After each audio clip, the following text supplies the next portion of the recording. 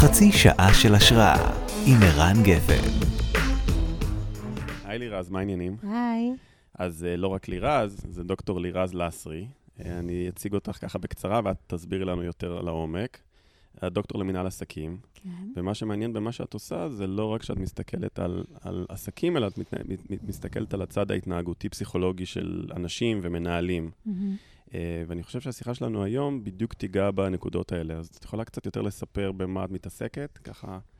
אז בצד הרשמי אני מרצה בתוכניות המנהלים של אוניברסיטת תל אביב וב-NYU. כן. אני פאבליק ספיקר, אני מרצה בארץ ובעולם, ואני יועצת אישית למנכ"לים, ליזמים, לאנשי עסקים, גם בארץ וגם בעולם. במישור הפחות רשמי או אקדמי, יש לי ניסיון של יותר מ-15 שנים במיינדפולנס, כולל תקופות של שהות ותרגול עם מורים ונזירים, גם בארץ וגם בעולם. וגם הדוקטורט שלי בעצם מתעסק בהיבטים של השפעה על התנהגות ועל מחשבה. דוקטורט שלי היה עם פרופסור דן אריאלי, הכלכלן ההתנהגותי, ובעצם התשוקה שלי, המקום הזה, המקום של להבין איך נוצר state of mind של אנשים בכל מיני הקשרים והיבטים. בשנים האחרונות זה בעיקר מנהלים, ומה אפשר לעשות כדי להטיב אותו. תקשיבי, באת לי טוב. אני קמתי היום לא טוב. אני קמתי, ואני מניח שעוד מנהלים בתחום קמו, אני שמתי לב, אנשים קמים היום, חרדים, עם המון המון שאלות, המוח מאוד מאוד מוסך, מצב של חרדה, של הרבה מאוד אחריות. מה עושים? אז הדבר הראשון שעושים זה להכיר בזה ולתת לזה מקום. זה אחת האמיתות הבסיסיות גם בבודהיזם וגם בפסיכולוגיה ובכל היבט שתסתכל עליו. כלומר, לא לכעוס על עצמי או לנסות להגיד, אני לא שם. לא, הדבר הכי גרוע שתוכל לעשות זה הלקאה עצמית. כן. בפייסבוק אני מתחילה לראות ביומיים האחרונים ניצוצות של אנשים שמתחילים להרשות לעצמם להגיד שהם חרדים או דואגים. כן. אני כבר שומעת את זה כמה שבועות, גם מלקוחות שלי, גם בארץ וגם בעולם. בעולם הם כמה שבועות לפנינו, אז אני מרגישה מה קורה שם. אבל אנשים לא אומרים את זה בפומבי. אומרים, כן, לא, הכל בסדר, מסתדרים, יהיה בסדר, אני אופטימי. אבל אין שום מקום לדבר השחור והאפל, ובעיקר לתחושה הנורא נורא גדולה של חוסר ודאות ושל חוסר שליטה. אנחנו נורא אוהבים להרגיש שליטה, בעיקר ישראלים, שאוהבים למצוא פתרונות ולתקתק, ואנחנו לא יכולים. וזה כמו להרגיש שאתה נופל לבור שחור, שאתה לא יודע מתי ייגמר, ואתה לא יודע איפה אתה נמצא. וקודם כל צריך, יש משפט נורא יפה של קרל יונג, שאני אומרת בריטריטים ובסדנאות שלי, הוא אומר, you touch it and it changes. ברגע שאתה נוגע במשהו ונותן לו מקום, כן. הוא מעצמו מתחיל להשתנות ומתחיל להשתחרר. אז קודם כל לתת לזה מקום. יש המון קבוצות על אופטימיות ועל סיוע. אני חושבת שנורא חשוב שאנשים גם יבטאו את הפחד. כי אתה גם מרגיש שאתה לא לבד. ואתה גם מוציא את זה לאוויר העולם, וזה לא יושב לך תקוע בפנים, כמשהו שאתה גם צריך להסתיר. גם ככה אנחנו צריכים להשקיע כל כך הרבה אנרגיה בלהתמודד עם זה. למה להתמודד גם עם הסתרה? כולם מרגישים אותו דבר. נכון. אז אינטואיטיבית זה מה שקרה. קמתי היום בבוקר, באמת לא היה לי כוח אפילו לגרד את עצמי, כזה הרגשתי, ואמרתי, טוב, אני הולך לעשות ספורט, והגעתי לאימון, אצל ליקיז, שם כולם הפי, וכזה, והמאמנת אמרה לי, נפחה עליי. רן, מה קורה איתך? עכשיו, היא נפחה עליי בגלל איך שהתאמנתי. כן. ואמרתי, התעוררתי חרד, התעוררתי ממועקה.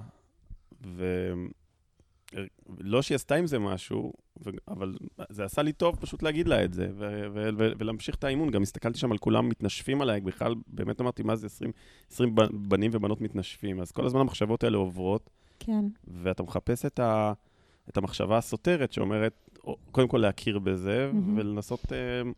הטעות של רוב האנשים, דרך אגב, זה נורא יפה שעשית את זה, היא להגיד, טוב, איך אני עכשיו נהיה אופטימי? איך אני עכשיו מתוך זה מוציא משהו חיובי, כי משדרים לנו שזה מה שאמורים לעשות? רגע, שנייה. תן לזה מקום, תכיר בזה. אני מבטיחה שברגע שמוציאים את זה החוצה, מתפנה בפנים מקום להתחיל לחשוב על משהו חיובי. אנחנו לא יכולים באופן מאולץ, כמעט לשבור את עצמנו לכיוון השני של 180 מעלות. אוקיי, אז בוא נמשיך רגע במסע הזה. אז הכרתי בזה. מה עוד אני יכול לעשות מעבר להגיד, הנה, אני מרגיש את הרגשות האלו? אז צריך להכיר בכך תראה, קודם כל, אתה רוצה שאני אסביר לך קצת מה קורה במוח כשקורה דבר כזה? בטח. זה נורא מעניין. עשיתי איזה סשן אונליין במוצאי שבת, וגם קראתי וחקרתי קצת. אז מה שקורה במוח, מסתבר שסטרס זה תהליך מאוד מעניין, וסטרס כרוני, שזה המצב שאנחנו נמצאים בו, הוא עוד יותר מעניין, כי אנחנו נכנסים לתקופה ארוכה של חוסר ודאות, כן. וזה שונה מאירוע סטרס נקודתי. בגדול, כשמישהו חווה סטרס או מצוקה, יש אזור במוח שנקרא אמיגדלה, זה האזור שעושה עיבוד של רגשות. הפנימי, נכון? כן, הקדום יותר. בדיוק, והוא שולח סימן מצוקה להיפותלמוס. זה האזור מה זה היפותלמוס? ההיפותלמוס זה כמו מרכז שליטה ובקרה קטן, אוקיי. והוא שולח לכל שאר הגוף, דרך מערכת העצבים, סממנים שאומרים לך, צריך אנרגיה כדי לבחור אם אתה רוצה to fight or flight, לברוח או להילחם. מכירים את המנגנון הקדום הזה, נכון? ואז התגובה הזאת של fight or flight, אחראית לתגובות פיזיות כמו דפיקות לב, חושים, חמצן, אדרנלין, ואז הגוף משחרר קורטיזול. הקורטיזול עוזר להחזיר את האנרגיה שאיבדנו במהלך הבריחה או הלחימה, וכשהאירוע מסתיים, הרמה של הקורטיזול יורדת לנורמלי. עכשיו, זה קורה לנו כל הזמן, כי יש לנו הרבה רגעים קטנים של סטרס, וסטרס כשלעצמו וקורטיזול כשלעצמו הם לא בעיה. הם חלק לגמרי טבעי ונורמלי מהמנגנון של הגוף. אבל כשאנחנו נמצאים במצב מתמשך של מצוקה, אז הגוף שלנו מייצר יותר קורטיזול, שיש לו את היכולת לשחרר. כן. ואז זה נהיה בעיה. רמות גבוהות של קורטיזול יכולות לשחוק את היכולת של המוח לתפקד כמו שצריך. זה יכול לפגוע בסושיביליטי, למשל, אנחנו פתאום מרגישים פחות רצון לאינטראקציה עם אחרים, זה יכול להרוג את המוח. בתנאי קיצון זה יכול ממש להקטין את הגודל של המוח. לסטרס כרוני יכול להיות אפקט מתכווץ למשל על הפרי-פרונטל קורטקס, שזה האזור שאחראי על זיכרון ולמידה. בו זמנית, לסטרס כרוני, תכף החלק המפחיד נגמר, כי יש מה לעשות, בסדר? אבל חשוב שקודם כל נבין מה קורה, כדי שנבין מה הלופ ואיך אפשר להתמודד איתו. אני רוצה להקשות עלייך, אבל הרי בדרך כלל אנחנו נכנסים למצבים של סטרס וחרדה, ומצבים שהם, והמנגנון הזה מופעל בסיטואציות שהן מוגזמות, שהן לא קשורות למציאות. שמישהו בעבודה אמר לי משהו, שהחליפו לי תפקיד, ואז אתה אומר, רגע, אתה מפעיל מנגנונים קדומים שלא לצורך. אבל אולי אנחנו בתקופה אחרת, אולי אם אני היום מנהל, אני פאקינג צריך, הפעם אני אמור להיות חרד, יש לי 800 עובדים שאני צריך לטפל בהם. יש פה באמת fight or flight, זה לא בכאילו. אז עוד פעם, סטרס זה מנגנון בריא, הוא שומר עלינו והוא מחדד את כל, הוא באמת מחדד פיזית את החושים. אבל, ופה אני רק אסיים את ההסבר, ואז תבין איך זה בדיוק קשור לשאלה ששאלת, כי זו בדיוק הנקודה. לסטרס כרוני יש גם אפקט שמגדיל את האמיגדלה. מה שקורה זה שזה הופך את המוח ליותר ריספטיב לסטרס. אנחנו נהיים פרון לסטרס, ואז אנחנו בלופ, אנחנו כמו באפקט דומינו, כמו מעגל קסמים. ועם זה, את זה אפשר לתווך. זאת אומרת, אתה צריך להיות לחוץ או בסטרס ברמה הנדרשת. אבל כשאתה מגיע לרמות של חרדה שמשפיעות, עוצרות את התפקוד שלך, שם יש כמה דברים שאפשר לעשות כדי למתן את ההשפעה של ה-vicious circle הזה. גם על התפקוד שלך וגם על המערכות הגופניות. כי זה בסוף יכול לפגוע במערכת החיסון וכולי. אז זה ממש צעדים של לשמור על עצמנו, מעצמנו. אוקיי, אז לפני הצעדים אני חייב להוסיף לך עוד משהו לקושי הזה שהתעוררתי איתו בבוקר. אני פתחתי מסמך שקוראים לו הקרב על התודעה, כי הרגשתי שגם אם אני מבין את כל הדברים האלה, ותכף תסביר לי מה אני אמור לעשות, התודעה שלי מותקפת בהמון המון מסרים, מהמדיה החברתית, מהחדשות, מאנשים שאני פוגש, אז אני גם מרגיש שזה לא רק עבודה שלי עם עצמי, אני בתוך איזושהי סביבה שמפמפמת לי את הדבר הזה, שאומר לי, תהיה חרד, תופי הטמטם של החדשות, אומרים לי, הנה מידע שאמור מאוד להלחיץ אותך. מצד שני, אתה אומר, אני חייב להקשיב כדי להיות מעודכן ולדעת מה קורה ולשמור על עצמי, נכון? אז הדבר הראשון שצריך לעשות, זה לשים גבולות. אוקיי. ולשים גבולות לשלושה דברים.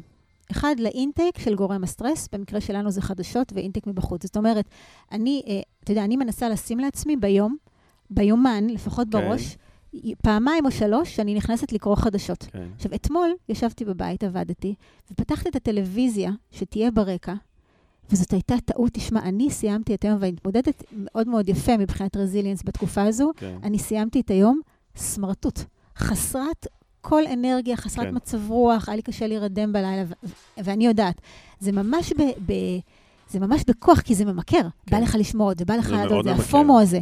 זה ממש כמו שאתה יודע שללכת לעשות כושר, דיברנו על כושר, גם אני עכשיו לפני אימון, אתה יודע שללכת לעשות כושר קשה לך, אבל אתה יודע שזה יעשה לך טוב, אותו דבר.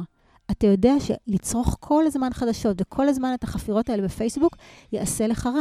לשים ביומן כמה זמנים ביום, שבהם אתה רואה חדשות, וזהו, אתה לא קורא על זה יותר. אז זה ניסוי שהתחלתי השבוע, בינתיים אני עומד בו, שהחלטתי שאני צורך חדשות בבוקר, כי אני מתעדכן, ואז כל היום אני לא נכנס לא לפייסבוק ולא לאתרי חדשות עד 8 בערב, כמו פעם, וב-8 אני מתעדכן והצלחתי לעמוד בזה. ואיך זה?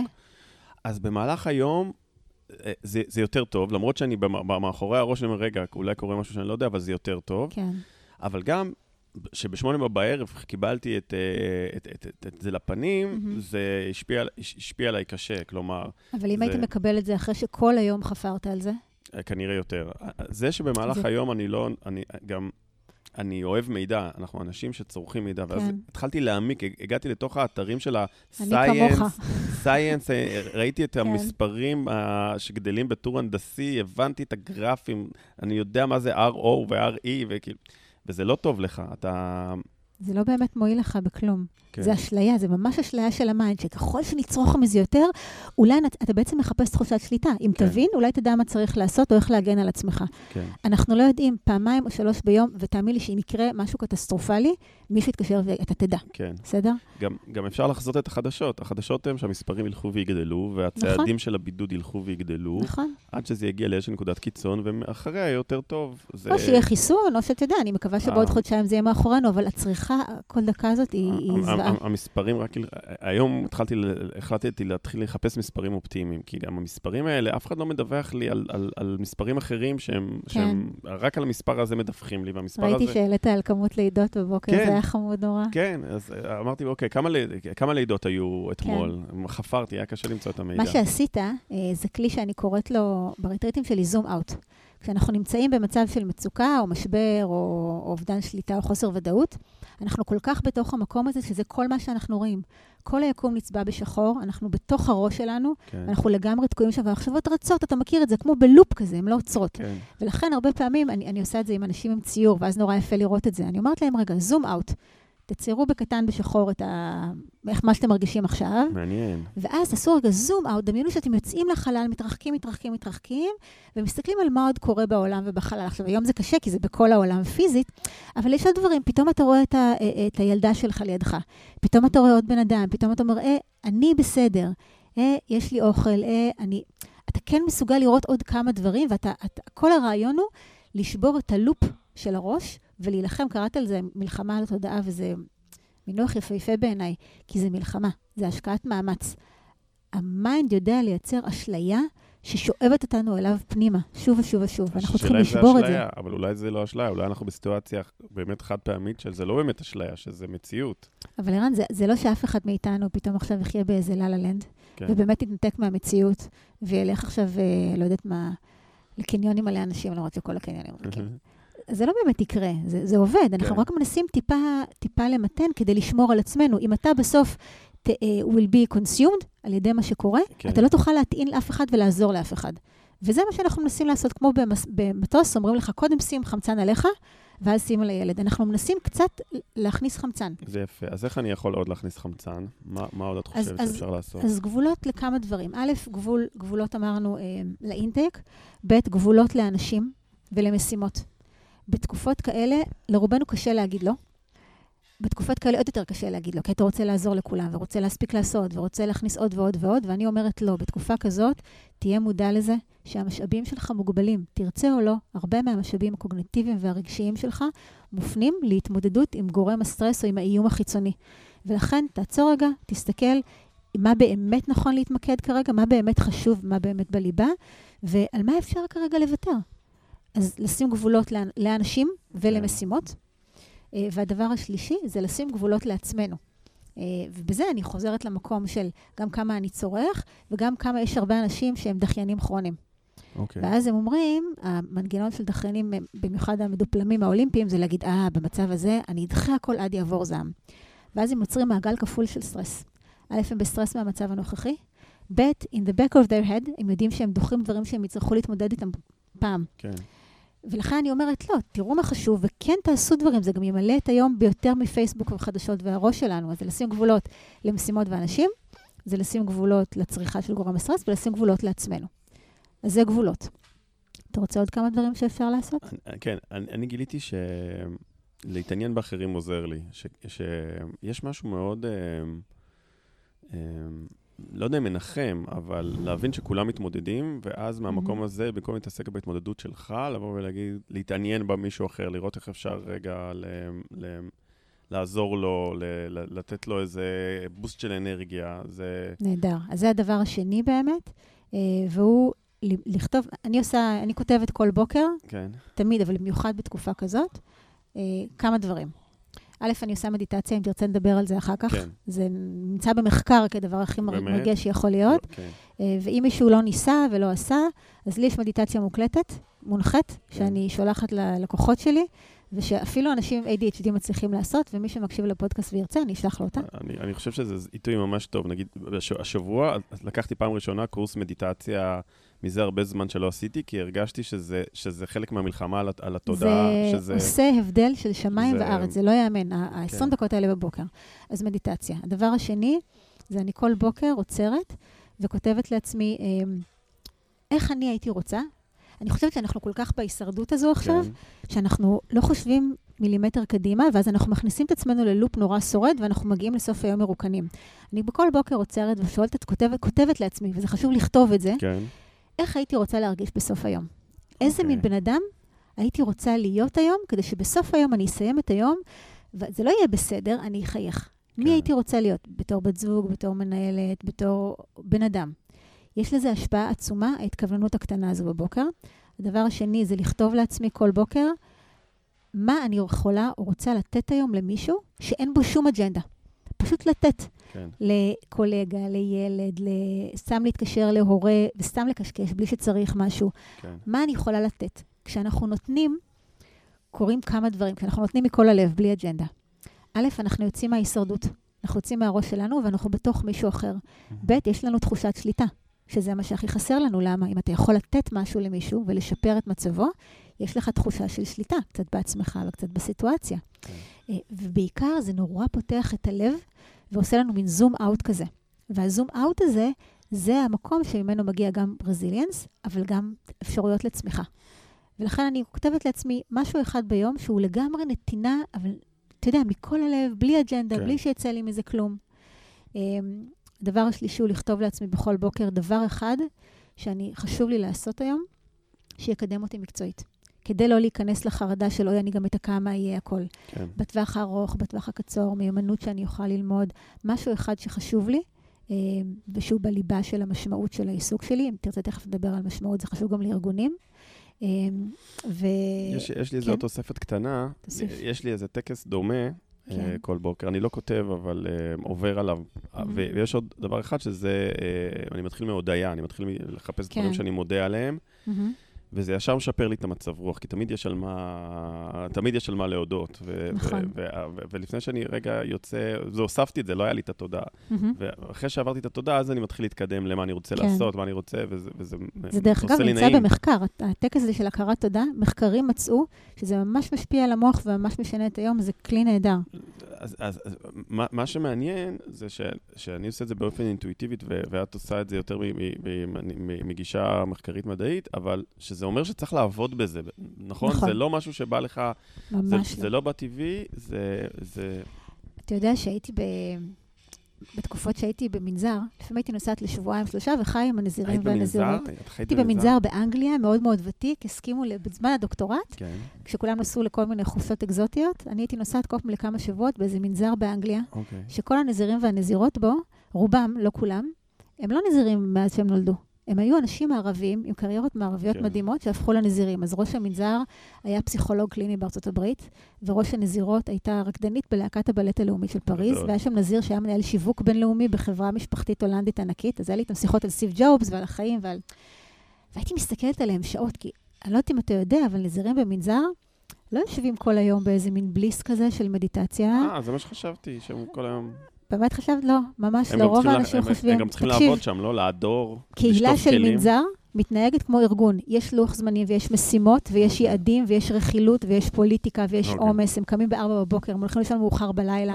העבודה היא עבודה פיזית. תקשיב, אני הייתי בטוחה בפעם הראשונה שאני מגיעה לאיזה ללה-לנד. בסוף היום הראשון אתה רק רוצה לעשות צ'ק על המשימות וללכת לישון. אתה במצב הישרדותי. ונגנבתי מזה, כי הם כל הזמן היה להם את הזיק הזה בעיניים, ואת ההליכה הנורא זקופה שלהם, ולא הבנתי איך הם שומרים על ה-state of mind הזה, גם בתקופות שהם של מאוד מאוד קושי, ויש קשיים לא פחותים. והם אוכלים ארוחה וחצי ביום, כן, בוא, זה לא... ואז הבנתי, אחרי המון שיחות, איתם הייתי יושבת שעות ומסתכלת עליהם, כמו אנתרופולוגית, והבנתי שזה פשוט שריר שהם עובדים עליו, זה אתה כל הזמן נלחם לחזור לשם, כמו במיינדפולנס שאתה חוזר לנשימה כל הזמן, אתה כל הזמן חוזר לזה שוב ושוב ושוב, ועוד דבר דרך אגב שאני עושה בשביל עצמי, אני יכולה לספר לך? כן, בטח. שנורא עוזר לי בתקופות כאלה. הדבר האחרון שאני כותבת לעצמי כל יום, זה דבר אחד שאני הולכת לעשות בשביל עצמי באותו יום, שהוא לא משהו שאני חייבת לעשות, והוא לא משימה של מבוגרים. שיכול להחזיר אותי ל-state of mind של ילד. לקפוץ בחבל, להרכיב פאזל, לקשקש. כן, לפני כמה זמן רציתי לעשות משהו, ולא יכולתי, לא משנה, החורף וזה, ואני משתעממת נורא, אני צריכה שיהיה לי כיף, אחרת אני לא עושה.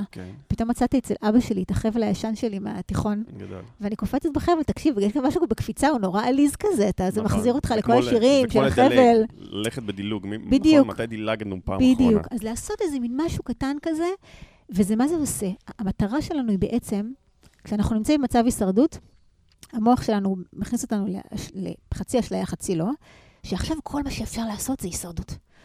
זה מה שצריך לעשות, להתמקד במה שקורה עכשיו. זה כאילו שאנחנו מרגישים שנפלנו לבור שחור, אמרנו שחור, שחור, שחור, שחור, ואנחנו רק מנסים עם הציפורניים לגרד את הקירות של הבור, כדי דקה להתקדם טיפה למעלה. רגע, אבל אני חייב להקשות עלייך.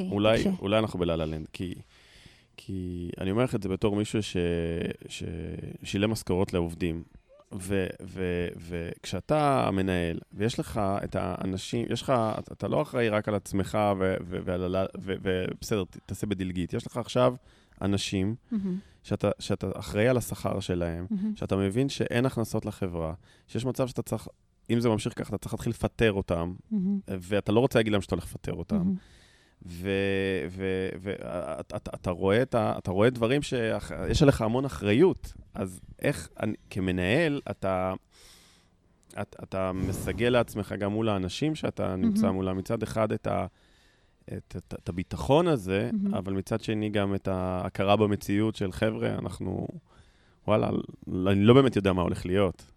אז תראה, קודם כל, אני חוזרת לדוגמה של המטוס, כן. אתה חייב להוריד מסכת חמצן ולהנשים את עצמך. אני חושב שזה אנלוגיה יפה. אז קודם כל חייב להתאים את... אם בכלל לא יהיה את המקום הזה של טיפה ספייס פנימי של נושם, מסוגל לעשות זום אאוט, ולנסות לפחות לחשוב על רעיונות יצירתיים. אולי לא תמצא, אבל לפחות לחשוב, זה בעיניי חוסר אחריות. אוקיי. אז זה דבר ראשון. זה לא אומר להיות נוירוטי ולהתרכז בעצמך, זה אומר להתאים את עצמך, להטעין את עצמך כדי שתוכל לתת לאחרים. כן. once עשית את זה, ואז זה זמן לעצמך, מדיטציה, כל הדברים שדיברנו עליהם. כן. אז יש את המקום של באמת מה אתה יכול לעשות מול העובדים שלך. וגם כאן יש כמה דברים שאפשר לעשות, ברמה הניהולית או ברמה של העבודה, וזה כמה דברים. אחד, זה עוד פעם לייצר תחושת שליטה. כי גם לעובדים שלך חסרה תחושת שליטה. ולכן הדבר הראשון הוא להתארגן איך אנחנו נערכים, איך אנחנו מחלקים אחריות, איך אנחנו מנווטים באופן מודע בין היבטי שגרה להיבטי חירום. איך אנחנו מחלקים את הפוקוס, עושים גבולות גבורים, כמו שדיברנו, מה שאתה עושה ברמה האישית, אותו דבר עושים גם בשביל העובדים וגם ברמה הארגונית. ארגון זה ישות בסך הכל. אז זה דבר ראשון. וזה נותן קצת תחושת ודאות ובהירות בתוך החוסר אונים הגדול שאנחנו נמצאים. כן. הדבר השני הוא לשים לב לאיך אנחנו מתקשרים. בשני היבטים. אחד, כמה אנחנו משתפים בשקיפות ובפתיחות, אבל גם כמה אנחנו מקשיבים, כן. וכמה סבלנות וסובלנות יש לנו. דווקא מקום של הקשבה, שהוא סוג של נתינה, לתת למישהו להתבטא, הוא מקום מאוד משמעותי בשביל לייצר צמיחה שעוד לא דברנו עליה בכלל. המנכ"ל של אמריקן אקספרס, שנו, כן. שהוביל את אמריקן אקספרס דרך שני משברים, גם ה-9-11 וגם המשבר של 2008, הוא אמר בראיון שהשיעור הכי חשוב שהוא למד מהמשברים הללו, זה היכולת להתחבר לעובדים וללקוחות ולהקשיב לחרדות שלהם ולקשיים שלהם, האישיים והעסקיים, והוא גם עשה town hall meetings, כדי להיות עם כולם ביחד, וכל הזמן לתקשר מה קורה. עכשיו, אנחנו לא יכולים להיפגש פיזית, אבל תשמע, אני מלמדת היום בזום, ב-NYU, ואתה עדיין יכול לראות תמונות של אנשים, אתה רואה וידאו, אתה רואה פנים, יש תחושה של ביחד, אתה כל הזמן מתקשר, זה נותן המון. זה נותן תחושה של הרבה מאוד עוצמה, לא להסתפק במיילים או בטלפון. זה אחר לגמרי. אנשים בבידוד היום מספרים כמה זה שונה בשבילם לדבר עם מישהו בוואטסאפ, בווידאו או בוויס או במייל. כן. הדבר השלישי, והוא אחד הדברים שאותי הכי מחזיקים בתקופות של הישרדות, זה תחושת משמעות. מה מקורות הכוח שלנו, מה האמונות שלנו, ועד כמה אנחנו נותנים לזה מקום בתוך המשבר. וזה פה חשוב החיבור לוואי שסיימון סינק דיבר עליו. משמעות עמוקה. מה הערך העמוק שאנחנו באמת יכולים לתת לאנשים? זה הדבר היחיד שיצליח להמשיך לחבר עובדים לדבר שאנחנו עושים. כשאני מלמדת את הקורס הבסיסי בשיווק, אני מלמדת מה ההבדל בין מחירות לבין שיווק. מה ההבדל? במחירות אתה רוצה להשיג רווחים, על זה שתעשה יותר מחירות. בשיווק אתה רוצה להשיג רווחים על ידי זה שתמלא צרכים של אנשים. כן. וזה מחבר אותנו למקום של נתינה. מקום של נתינה הוא מקום שפותח אותנו ומחזיר אותנו ליצירתיות ומחבר אותנו למה שאנחנו עושים. זה מין מעגל שמזין את עצמו, זה בדיוק סביב אותם דברים. אז למצוא חיבור לתחושת משמעות, זה מה שעשה אצלי את ההבדל בין היציאה מהישרדות לבין ליפים מאוד מאוד גדולים של צמיחה מקצועית ועסקית, וגם אצל הרבה מהלקוחות שלי, וגם לשמור על השריר הזה של ה-state of mind של הצמיחה, למצוא מקומות שהם של סקרנות. כשסאטי, המנכ"ל של מייקרוסופט, נכנס לתפקיד ב-2014 אחרי עשור של משבר במייקרוסופט, הדבר הראשון שהוא עשה הוא להכריז שמייקרוסופט נכנסת למוד של צמיחה יומיומית, של כל הזמן להתעסק באיך לחדש, ואיך להיות סקרנים, ואיך לפתוח. זה מה שהוציא אותם. נורא חשוב לתרגל את השריר הזה גם תוך כדי, ובסוף זה עובד, וזה קריטי. עכשיו, יש גרף של מצב של מצוקה או סטרס, נראה כמו פעמון. השפעה של מצוקה או סטרס על ביצועים. אז בהתחלה אין לזה, אם אין כמעט מצוקה, אז ביצועים הם ברמה רגילה. נכון. כשהמצוקה מתחילה לעלות, לפעמים זה מוסיף אנרגיה וביצועים טובים יותר, אבל מעל רמה מסוימת זה מתחיל לרדת כי אנחנו משותקים. המטרה שלנו היא כמה שיותר לעצור את הירידה. לא ליפול. בדיוק. יש משהו במשמעות שהוא... יש לה הזדמנות מאוד גדולה בתקופת משבר, כמו גם מנהיגות. נכון. לכולם טוב וכולם עסוקים בצמיחה, אז צריך פחות משמעות וגם צריך פחות מנהיגות, כי הגלגל מסתובב כל כך מהר, ויש גם יותר ציניות באוויר ויותר... גם הרבה דברים מונעים מבחוץ. פה אנחנו צריכים להניע את עצמנו מבפנים. מה שאני מנסה להגיד, שאם אתה רוצה, אם אתה מקשיב לנו, או את מקשיבה לנו, ואת רוצה לחפש משמעות, יש אינסוף הזדמנויות שאין ביום יום הרגיל לייצר את אותה משמעות ואת אותם יחסים. גם עם לקוחות, דרך אגב, אם חושבים על זה רגע, כביכול הלקוחות לא קשובים היום, אבל הם היום יותר קשובים מתמיד, והיום זו הזדמנות הכי טובה לייצר קשרים אמיתיים, שאי אפשר היה לייצר ביום יום עם לקוחות, כי ביום יום לקוחות, אין, בזמן משבר, שם נבנים יחסים. אני מכיר איזה מנכ"ל, שבאו אליו בתחום מאוד גדול, ובאו אליו לקוחות, ואמרו לו, רצו לבטל, כי יש להם חוזה. כן. והתחילו את השיחה תקשיב, פתחתי את ההסכם, וראיתי אומר, לא, המנכ"ל אמר להם, אתה לא מבינים. הוא מנכ"ל בעלים, אז הוא יכול להגיד את זה, אין לנו הסכם, אתה רוצה לבטל, אתה יכול לבטל, ההסכם מבוטל. עכשיו בוא נדבר כבני אדם. כן. ושמעתי אותו, הייתי לידו שעושה את השיחה, זה לא מין, וחשבתי שזה כל כך יפה, והוא אמר, מעבר לזה שאני רוצה להיות בן אדם, אני בונה איתו יחסים לאורך שנים. הדבר הזה ייגמר חודש, חודשיים, 3 דברים האלה ייגמרו, אבל הלקוח הענק הזה שלי, זה לקוח שרציתי לאורך שנים. וההזדמנות הזו לייצר משמעות ולייצר יחסים, זה משהו שהוא רק בתקופות כאלה, נכון? נכון. אני יכולה להוסיף משהו לגבי החיפוש אחרי המשמעות, שיהפוך את זה לקצת פרקטי, כי אתה אומר לאנשים, תחפשו משמעות, זה נשמע נורא נורא גדול ונורא רחוק, ולמי יש ראש למשמעות עכשיו. אז אחת הדרכים שקצת מורידה את זה לקרקע, זה להתחבר מחדש לערכים שלך כמנהל או שלך כמותג, ולראות איך אתה נותן משמעות סביב הערכים האלה. זאת אומרת, אם הערכים שלך זה חיבור, אם הערכים שלך זה פשטות, ואתה באמת מאמין בהם, פנימה. בדיוק, להסתכל פנימה, ואז לחפש את המקום של המשמעות. אחרת אתה כמו, אתה יודע, כשציירים, אני מציירת, כשנותנים לך, אתה צייר, נותנים לך קנבס ענק של 2 מטר על 2 מטר, אתה משותק. נכון. כי מאיפה מתחילים? זה נורא גדול. אבל אומרים לך, תשמע, אתה מצייר עכשיו רק באדום, ואתה מצייר עכשיו רק באדום, פתאום יש לך מלא רעיונות של מה אתה יכול לעשות באדום. אז למצוא איזשהו עוגן, שהוא הערכים של המותג או החברה, או הערכים שלך כאדם, אם אתה עושה את זה ברמה האישית, ומשם לראות איפה אתה נותן משמעות סביב הערכים האלה. איך את ברמה האישית, בסיפור שלך, עברת מאותה הישרדות לצמיחה?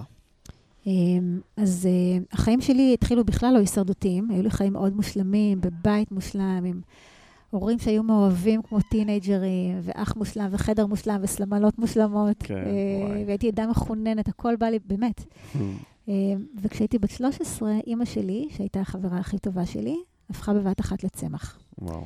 ואבא שלי, שאהב אותה עד כלות נשמתו, והוא איש מופלא, עזב את המשרה הבכירה שהייתה לו, ובמשך 15 שנה הוא טיפל בה בבית, באהבת אין קץ, כשהיא צמח, הביא לה ורד בכל יום שישי. אז הכל השתנה ביום... הכל השתנה, ואנחנו היינו משפחה עם תחושת משמעות מאוד גדולה, כי לטפל באהוב חולה, זה תחושת המשמעות הכי נאצלת שיכולה להיות. נכון.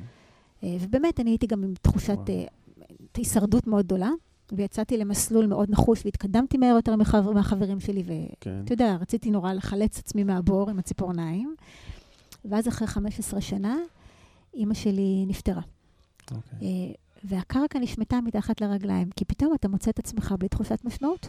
איזו תחושת משמעות יכולה להיות גדולה מספיק? נכון.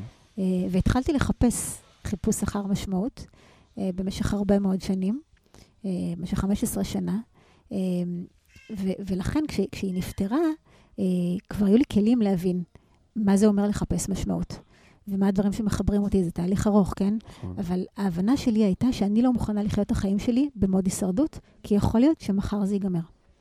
המחלה שלה לא הייתה תורשתית, אבל אתה מבין שהחיים יכולים להיגמר. והצלחת לעבור לצמיחה? ואני חייבת להגיד שבזכות זה שלא התפשרתי על המקום של ההישרדות, אלא התעקשתי לעשות רק את הדברים שאני באמת ממלאים אותי.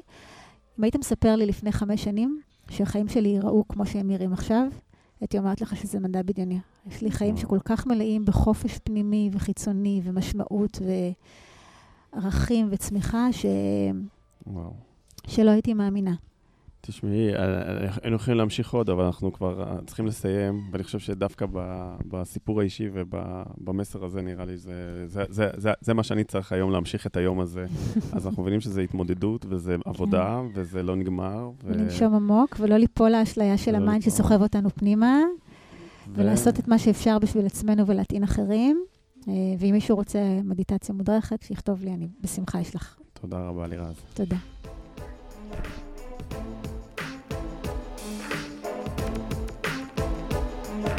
חצי שעה של השראה עם ערן גפן.